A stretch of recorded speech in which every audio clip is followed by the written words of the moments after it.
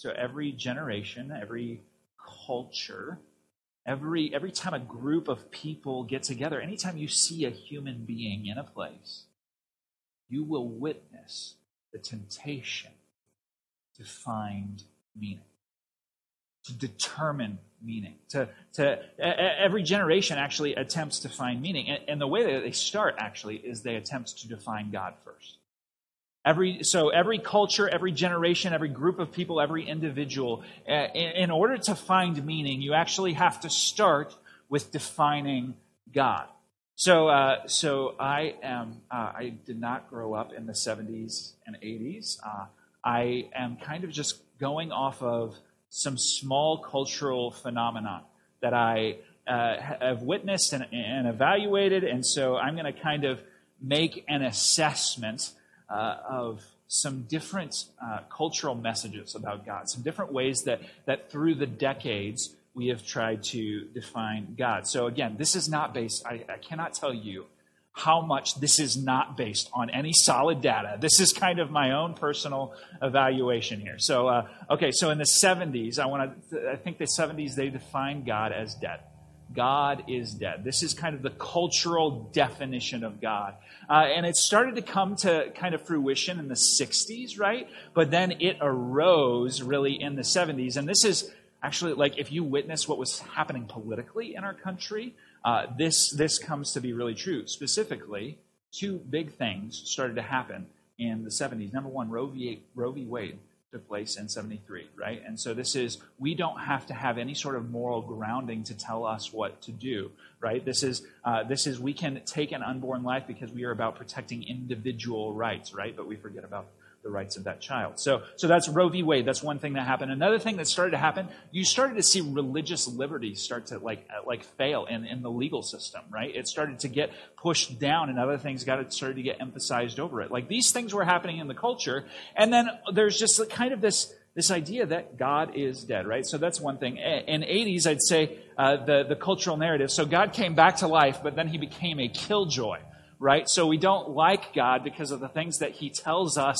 to do. And so there's really, you see an emphasis in the 80s on youthful rebellion, right? That's kind of the idea that comes out in, heavy metal music. In fact, you get bands like Black Sabbath, like the name Black Sabbath, the idea that you could corrupt the day that is supposed to be holy, right? And these are things that start treating things of God like cavalierly, right? We see that in the 80s because God is a killjoy. God wants to kill our fun, and we should just be able to have fun, right? So then the 90s, interestingly enough, God's no longer a killjoy, but God wants you to be happy, right? And so you start seeing the rise of health and wealth preachers start to take root. How many books were authored in the 90s geared towards self-help, geared towards helping you kind of spiritually build yourself because you just need to be happy? This idea, and maybe you've heard this term before, but the idea of moralistic therapeutic deism, that God exists to kind of just help you make you feel good about yourself.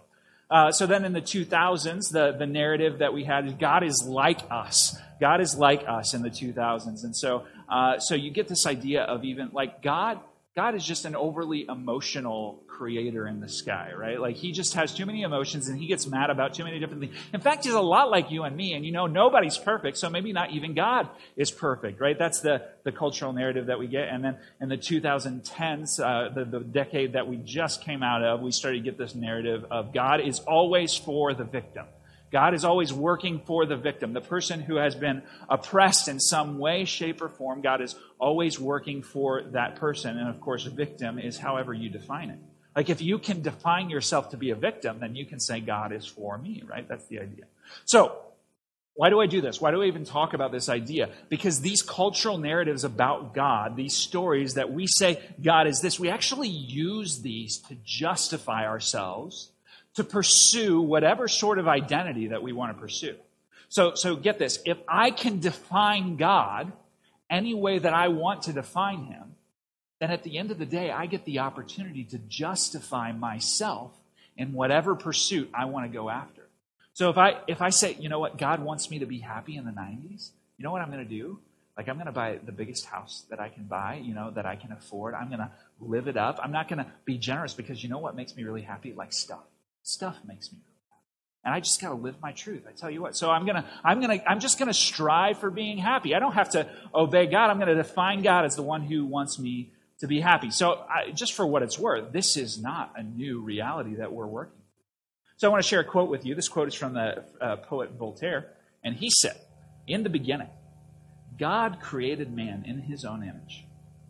And man has been trying to repay the favor ever since." Right? Like we come to God and we say, "God, I think this is who you are. And because I think this is who you are, I'm going to kind of live this way. I'm going to justify myself and whoever I want to be." And so this is a thing that human beings have been doing since the garden. Now, what happened in the garden is, well, God creates. He tells us who we are, right? He gives us authority to rule creation. He builds this garden for us, this place where we can walk in his presence. And then what did humanity do? What did Adam and Eve do? Well, they kind of like put themselves in the place of God and said, "No, we're going to make the rules." Right? And ever since then, we have said, "No, I'm going to make the rules." Like that's kind of the pattern that we've been going for. And actually, like this happens in Egypt. Right? So interestingly enough, Egypt, as we watch the Israelites in Egypt, like the Egyptians, they said, you know what? Like a basic human desire, a basic human want that we have is like, we need food, right? Well, when you walk by the Nile River and food can grow plentifully, and you recognize that you are being provided for because the Nile River is like flowing freely, and like, oh gosh, I guess because I want food and food being provided, I better like turn the Nile into a god. Right? Like I should probably worship whatever the god of the Nile is because that's giving me what I want. That's giving me food, right? How about like power, military? Like what it means. Like Egypt had all of its power. Egypt was a significant nation because it had this massive military. It had all of these chariots. And so you know what we're going to do? Like I guess we should probably have a god of like warfare. A God who helps us to kind of justify ourselves in our power. We need to sacrifice to that God because he's kind of giving us this status that we want next to the nations around us, right? What about life? Like it seems that the sun rises in the sky and gives life to everything. You know what I think we should do? We should probably have a sun god. We should sacrifice to that God, right? And so every time it's like something that we want and we see it given to us in creation. And so then we see that thing in creation and we turn it into our God and then use that to justify our desires. So we define God by our desires and then so then what happens then is our reference point for who is God is our desires. Like, and if my desires are different than your desires, then who is God? Like, if our desires are what defines God, then who actually is God? And this pattern continues in pop culture. It's interestingly enough, like the way that pop culture refers to some sort of divine being is they use the term the universe. Like, so they talk about God as the universe. You know, the universe really wants this for me, or I have to go out and find my purpose in the universe, or I'm going to ask the universe to kind of work out events in this certain way for me, right? And so I need to go find my purpose in the universe. I need to go discover my meaning in the universe. Like these are the things that are said. And at the end of the day, all we're doing is we're just taking our desires and imposing it upon God and saying that's God. And so this is humanity's problem. We find our identity in whatever we find most significant. We find our identity in whatever we find most significant. And so the issue with this is that we have no compass. We have no sense of where true north is. And therefore, we are kind of left to be swayed by whatever spirit of the age comes along. So if something else comes along and say, no, this should be your desire. You should chase after this desire. And say, okay, then I'm going to orient my life towards that, right? So what is the solution to this? Is it maybe like we need to find the best idea of all the ideas that are out there? But then, like, what determines what's best? Like, how do you define what the best idea is? How do you even figure that out if you don't have any sort of objective reference point? You run into the same problem. So maybe then the solution is everybody should just do what's right in their own eyes. Like, that's worked out before, right? What about, maybe we could do this. Maybe we just need to find one really, really good human. Like one maybe even perfect human, and let them make the rules. You know what we did? We killed him. Like we put him on a cross, right? So this whole concept, it starts to devolve because we can't find a solution to our identity. And our only way out of this dilemma, ultimately, is that we need somebody who has a greater authority than we do to speak in from the outside and actually tell us who we are, to actually do the defining for us. And so that brings us to Exodus 19. That's where we are. And so these next 2 weeks, we got 2 weeks left in Exodus, and then we're going to take a break for the fall. We'll fall into December. We're going to take a bit of a break and dig into some more practical stuff, just for how do we love our neighbors well, how do we draw them to Jesus, and those kinds of ideas. But these next 2 weeks, we're in this series called Approach, and the idea that we're working from is that the Israelites, they have been in Egypt, but now they are coming to meet with God at the mountain. They're approaching God. And there's something about this event, like they had defined themselves by the standards that existed in a pagan society. But God saved them out of that pagan society. And now they are coming to Him. They're going to meet with God, and God's actually going to tell them, like, who they are.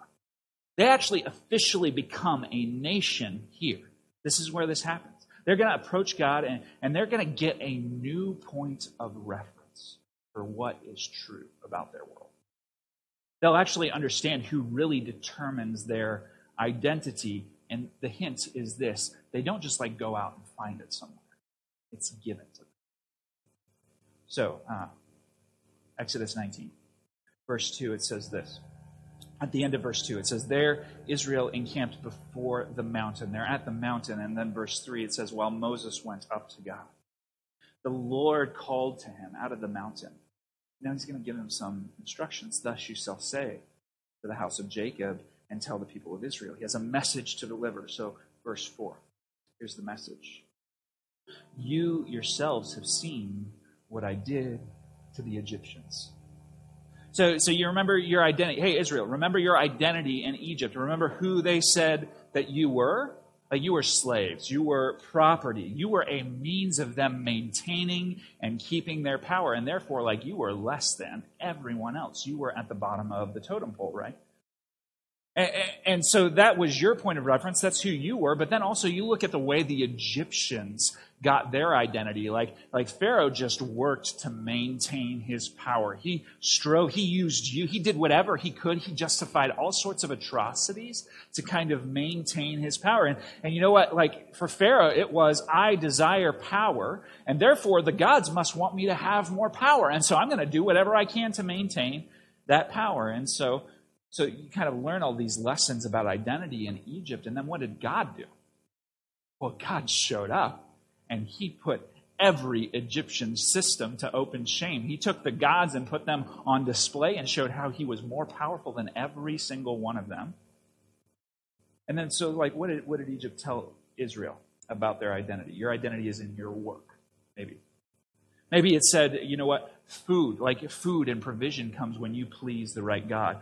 Maybe it said something like, you know what, if you have military, as a nation, you have everything. These are the lessons about identity. And so God shows up, and what does He do? Well, if your identity is in your work, God shows up and shuts down the Nile River and functionally shuts down life in Egypt. Nobody can do anything. So if your identity is in your work, well, guess what? You ain't got no work to do. And then what does He do in the wilderness? So not only does He teach Israel that your identity can't be in your work in Egypt when He shuts life down, but then He takes them out into the wilderness and He says, one day, you're not going to do anything. You're going to take one day and you're just going to rest, and I'm going to provide for you anyway. Okay, so then talk about the idea of identity being in food or provision or resources. What does God do in Egypt? Well, God comes along and He destroys their food resources, right? He puts famine in the land. And out in the wilderness, He takes Israel out in the wilderness just to show them this. And he actually gives them food. And He says, you know what you can't do? You can't gather it for yourself. You can't go and supply it for the next day. You can't hoard it up, because you're going to have to learn to rely on Me from day to day to day. Right? So So then maybe your identity is in having power, or maybe even the Israelites think like we need to have a strong military. So what did God do? Well, he took the Israelites to the edge of the Red Sea with this massive military force behind them, and they start walking through the Red Sea, and God shuts down the Egyptian military by letting the water seep into the dirt and create mud and lock up the chariot wheels and all of this stuff, right? He put the Egyptian forces, the Egyptian army, to open chains. So that's one thing that he did. And then in the wilderness, what does he do? Takes them up against the Amalekites, and he says, hey, if you stay focused on my power, you are going to overcome. So every step of the way, God's actually kind of putting away this idea that your identity is found in something in this world, and he's kind of showing it as useless. Like every form of Egypt's identity that they would be prone to kind of find their truth, find their meaning in, he's showing that none of this holds up to be sustainable. Every single source of identity in Egypt is lost. And you know what? The story, since Egypt, the story hasn't changed. Our world's way of finding identity is useless and lost at the end of the day. Maybe it's you find your identity in your work or your accomplishments. Well, then what do you do when a pandemic comes and shuts life down? What do you do when the company restructures and they take your position out? What do you do when the business can't survive because of the changing economy? What do you do when they start taking advantage, when your bosses start taking advantage of your commitment and loyalty and abusing you as a resource in your company? Maybe you'd be tempted to find your identity just in the idea of progress. Or maybe you want to associate with the collective identity of progress. Well, what do you do when your definition of progress doesn't end up lining up with your culture's definition? What do you do when the progress that you once worked for actually gets redefined by somebody else, and somebody actually starts to work against that because that's what progress means now? Maybe you want to find your identity in your family. What do you do when your family member betrays you? What do you do when your family won't meet your expectations? We live in a world of people who are trained to go out and find their identity by whatever seems most significant to them. And the reality is there's nothing new under the sun. We've been trying to find our identity in these things for millennia. And history shows that when these things become the foundation of our identity, what happens? They either leave people feeling betrayed and abused and empty, or they do end up making you happy, but at the expense of tons of other people. So this is what happens when we build our identity on whatever we find most significant. This is the result, actually, of the brokenness of our rebellion just running rampant in our world. This is what happens when we tell God, I'll decide what's good for you.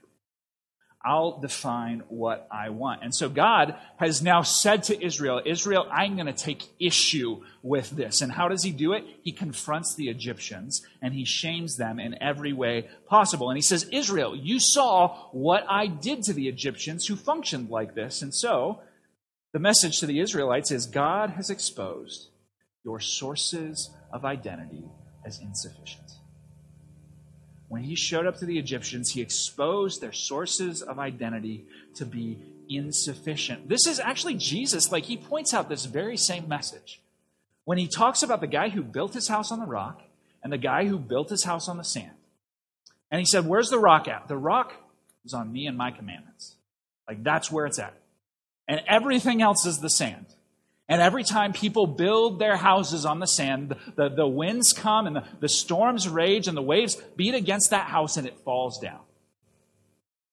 So if this is true, if our sources of identity are insufficient, then the question is there something better? So let's watch what God tells them. It goes on in verse 4 and says, So you saw what I did to the Egyptians, and how I bore you on eagle's wings and brought you to myself. God, he has this reminder for them. Hey, Egypt was a broken place. Egypt didn't give you any direction. It didn't give you any significant meaning. You didn't have a purpose. You just existed to fuel the system there. Egypt showed you nothing good. And I exposed it. And then what did I do? I saved you out of it. So this is the first thing that God tells them. Hey, you know what? In Egypt you were lost. Now you are rescued. In Egypt you were lost. Now you are rescued. So for the Christian, what does this look like? Because we're not Israel. We didn't get saved out of Egypt. What does this look like for us? So God, for us, He exposed our brokenness. He exposed our false sources of identity. And then what did He do? Well, Jesus came and He wore the wounds to pay the price for those false sources of identity. And then Jesus destroyed the power of your enemy who is striving to keep you inside of those false sources of identity. And then Jesus came and He made you clean and right by His sacrifice. Like that's what He did. So not only did He expose it, but then He came and saved you from it. So now you don't have to go out into the broken world and find your identity, because God actually came and pursued you and gave you your identity. That's what happened. You don't have to go find out who you are and try to understand more about what you could be. No, God comes and tells you, let me tell you who you are. You're rescued. You are saved.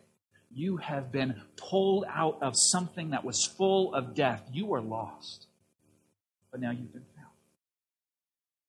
So, verse 5 goes on. It says, now therefore, if you will indeed obey my voice and keep my covenant, you shall be my treasured possession among all peoples. For all the earth is mine. So notice the if statement, right? God says, you know what? If you will show me value, if you will show me that you value me, and if you will actually honor the value that I have for you, if you will do these things, then I will give you what you have been asking for. I will keep fighting for you. But here's the reality. If you do not, if you don't honor the things that I honor, if you don't value this value that I've placed on you, then I will stop fighting for you. That's kind of the idea that's presented here. Actually, this if-then statement. This is a common arrangement between kings and the people that they conquer or that they rescue. The idea is the king comes and says, this is what I did for you. So if you will obey my laws, I will continue to protect you. That kind of idea is presented. And so I want to, you get the benefits of the king. When the king comes and rescues you and does these things for you, he says, I will give you my benefits. So what is the benefit that they get? Well, they get to be called a treasured possession. Just so you know, this makes no sense for any god in the ancient Near East. No god would call people their treasured possession, right? People are pawns in a game to them. They are a means to an end. They are what accomplished. So Israel is unique in that God says to a people, you will be my treasured possession. It's usually the other way around. The God is the person's treasured possession, right? It's the thing that they keep in their house. It's the thing that they bow down to, the thing that they give offerings to, right? This is the idea that's presented. But never does a God in the ancient Near East tell people, you are my treasured possession. And here comes God, and He gives this message to Israel. And He says, I've rescued you. And now I'm calling you to be more than rescued. I'm calling you to be treasured. So this is what I'm going to do. I'm going to give you direction. And I want you to receive that direction. I want you to fulfill that direction. I want you to actually be my treasured people. So the second identity that God gives to them is, you were lost, but now you are highly valued. You were lost, but now you are highly valued. So I have a question for you. When you think about your relationship with God, what is your kind of consideration of the first thought that God has about you? When you approach God, what is your impression of God's impression of you? How do you think God thinks of you?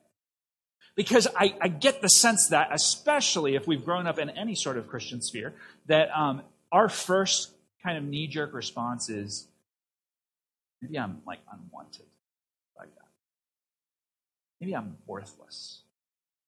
God really, He's kind of just obligated to this relationship with us, Like, because obviously, like, I don't provide anything of value here. God's just doing it because he, like, required to do it. Like, he's just kind of doing this out of duty, right? Like that, the temptation to think along these lines is incredible, right? We think of God, and God just, like, doesn't like me. He doesn't want me, right? These kinds of concepts. So if that's my second question, if that's, like, the idea that you have, I want to ask you a second question, which is this. What if every thought you had about God started off grounded in how much God actually values? Like, if every single thought you had about God as you approach him actually started with the idea that he has placed immense value on your soul? And so you might hear that and you might say, yeah, but God's angry about the things that I've done. God's angry with me about the things that I've done. Okay, sure. Okay, I'll go with you for that for a little bit. Why is he angry? Why is God angry? Sin and rebellion, like these things that we do, these things that displease God, they are so problematic in the first place because of the value that God has placed upon it. Like when the Bible gives us instruction to not sin, like part of the reason that sin is so problematic is because God has placed immense value on it and we've thrown it in the trash. Right? Like that's what we're doing. And so when God calls you away from an action and to a different action, it's because he knows that the action you're pursuing will steal away your ultimate joy. Because he values you so much and he's actually pursuing what he knows is good for you. So every command to walk away from something and walk into life with him, he gives that call because it actually leads to life. So he says to Israel, I value you so much. And I'm actually going to work to show the nations around you how much I value you. Like those other nations are going to look at me and look at the way that I act towards you, and they're going to see that you are my treasured possession. And so if you want the value that I have for you to continue to work for you, then you need to show me the same honor that I'm showing you. You need to show yourselves the same honor that I'm showing you. You need to see the value that I have. You know what? This is actually where Jesus changed the game, because in our brokenness, like we could never perfectly meet this if-then statement.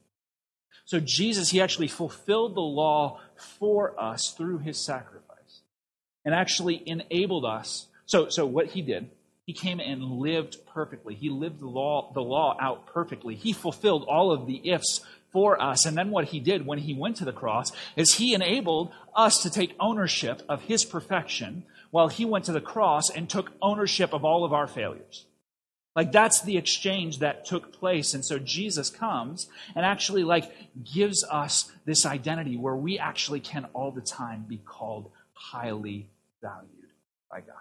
We can be called God's treasured possession. And so the good news is if you follow Jesus, like God's value for you is constantly on display.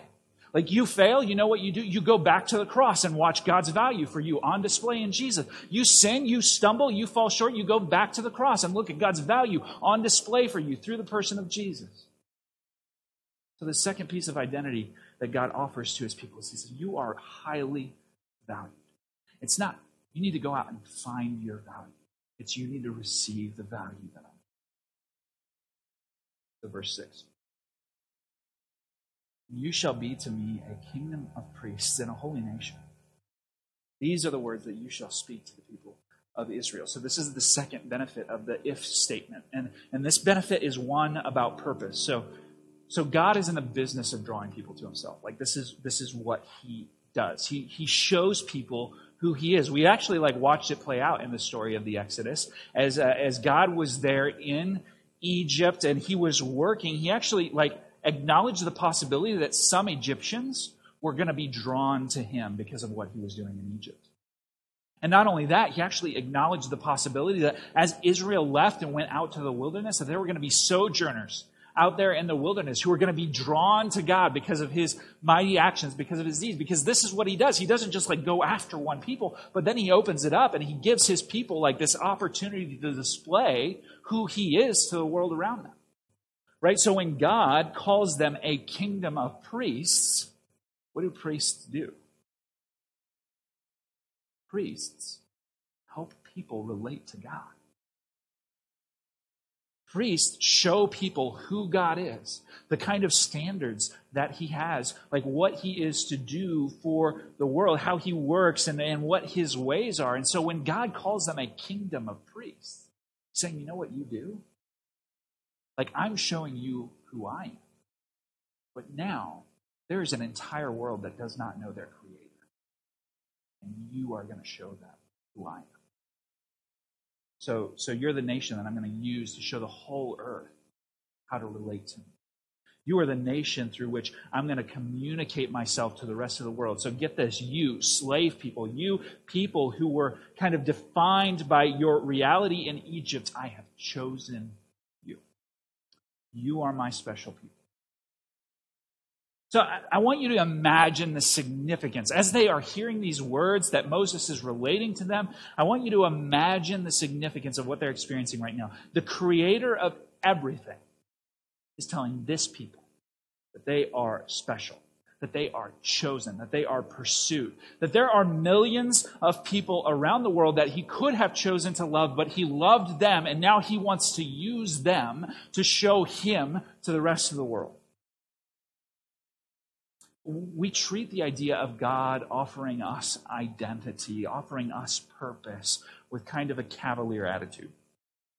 But when God says, let me define you, there's a really significant moment, because the Creator of the universe reaches down and says, I can tell you who you are. You may be trying to find who you are. Let me tell you who you are. And that's what God says to the Israelites. You know what? In Egypt, it was hard for them to find a compelling purpose. But now the Creator who rescued you out of Egypt and who highly values you, he has now given you this purpose of introducing the rest of the world to their Creator. You're going to show the rest of the world who I am. And so what does he tell Israel? He says, Israel, you were lost in Egypt, but now you have true purpose. And this is true of our identity in Jesus. Like, we now have a purpose in which we exist, where Jesus brings us to himself, and then we're given this command to love God and love other people. And as we walk out into our world, like, we actually show the world who our God is, like who created them, what kind of God he is, a God who gives purpose, a God who highly values people. And so our words and actions, they're all geared towards one thing. Like, we show the world who God is. We show the world what it means to relate to God. 1 Peter 2, 9 and 10, it talks about this. It says, but, it's the same language that was used in Exodus, but you are a chosen race, a royal priesthood, a holy nation, a people for his own possession, that you may proclaim the excellencies of him who called you out of darkness and into his marvelous light. Like, you're going to go out and you are going to live and you are going to do deeds and you are going to speak words. And through all of these things, people are going to look at that and they're going to understand something about who I am. Once you were not a people, but now you are God's people. Once you had not received mercy, but now you have received mercy. God's given us purpose. So, verse 7. Moses, he came and called the elders of the people and sat before them, and he told them all the words that the Lord had commanded him. So Moses comes and tells them, hey, Israel, this is who you are. Like, you are saved.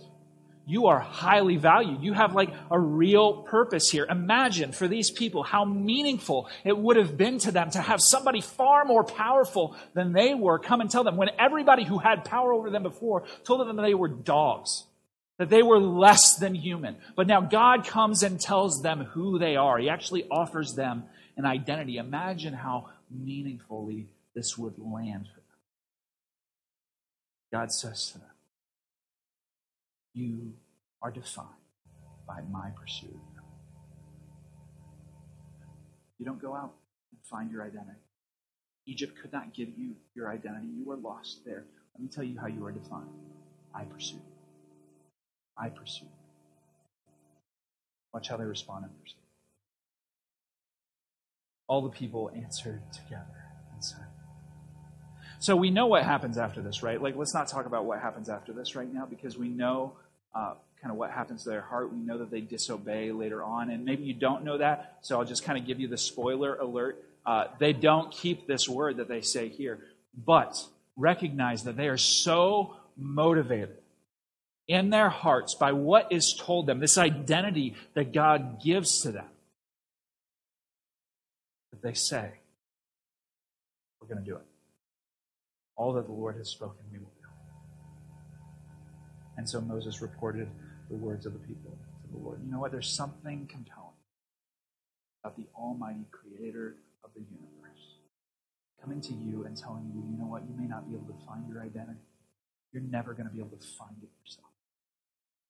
Let me give it. Let me show you who you are. Something happens in their hearts in that moment. They say, we will do it. We will be these people. We will kind of receive this identity. We will live for this purpose. Okay, so what? So what? What do we do with all of this? So number one, our identity compasses keep changing.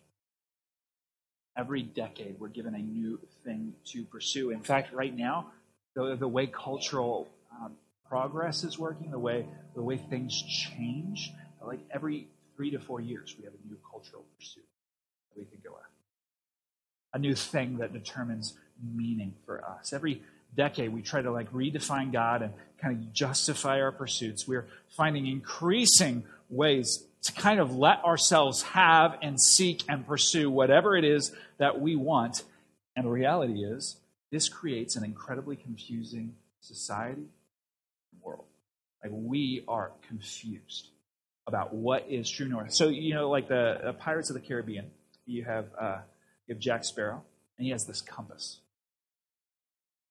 And the compass doesn't point north. It just kind of spins around in a circle. Why does it spin around in a circle? Because he doesn't know what he wants. Right? And whenever you give the compass to somebody, that compass, it never points north. It points to what the person wants most, right? That's the idea. This compass is a compass that we're handing to all of these people and say, what do you want most? Go and pursue that. Find your identity in that. And the issue is that none of these compasses actually have a north. They never actually point in a solid direction, and this creates a problem. This creates a really confused society.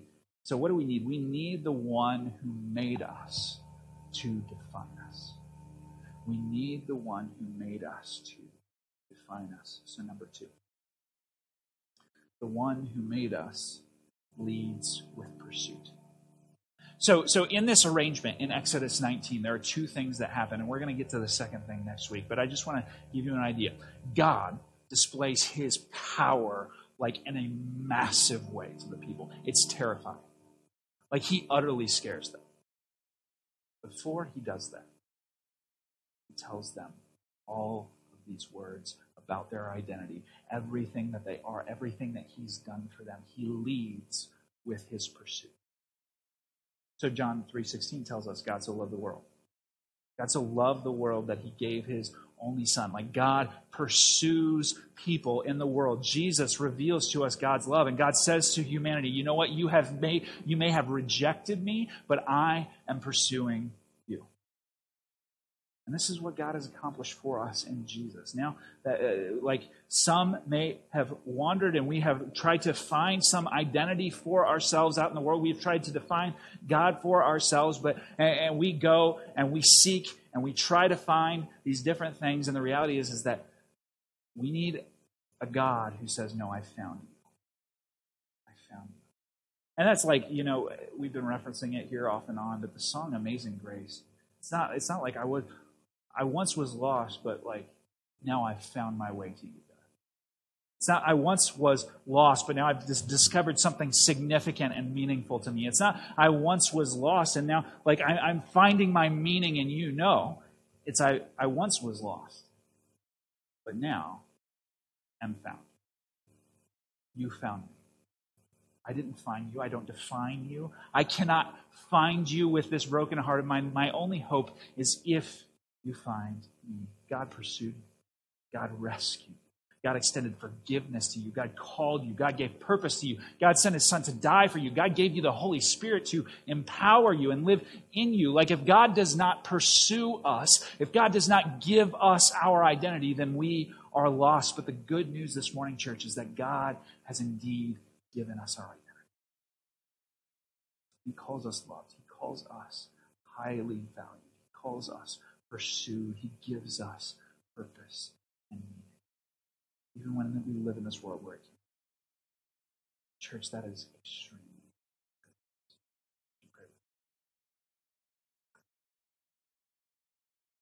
important. This morning, as we just consider the amazing reality of what it is that you do for us, what you offer us, what you give to us, Lord, you are so, so generous. Lord, you created everything, and in creation, you stepped in and you offer identity.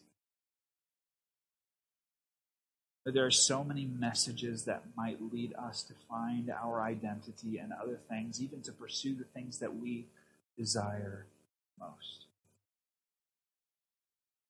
But God, you've been gracious enough to show us, expose that our desires do not lead us to a good place. They can't actually sustain, that they can't actually hold up the house. But Lord, you didn't just leave us to crumble. You offered us something true, something good, and something that we could hold on to about ourselves. Lord, you called us, pursued. You reached out and found us. May our hearts never lose sight. Lord, as we walk out into the world, may we be people who convey these very realities to the people around us. That there's a God who gives identity, who gives purpose, who gives meaning.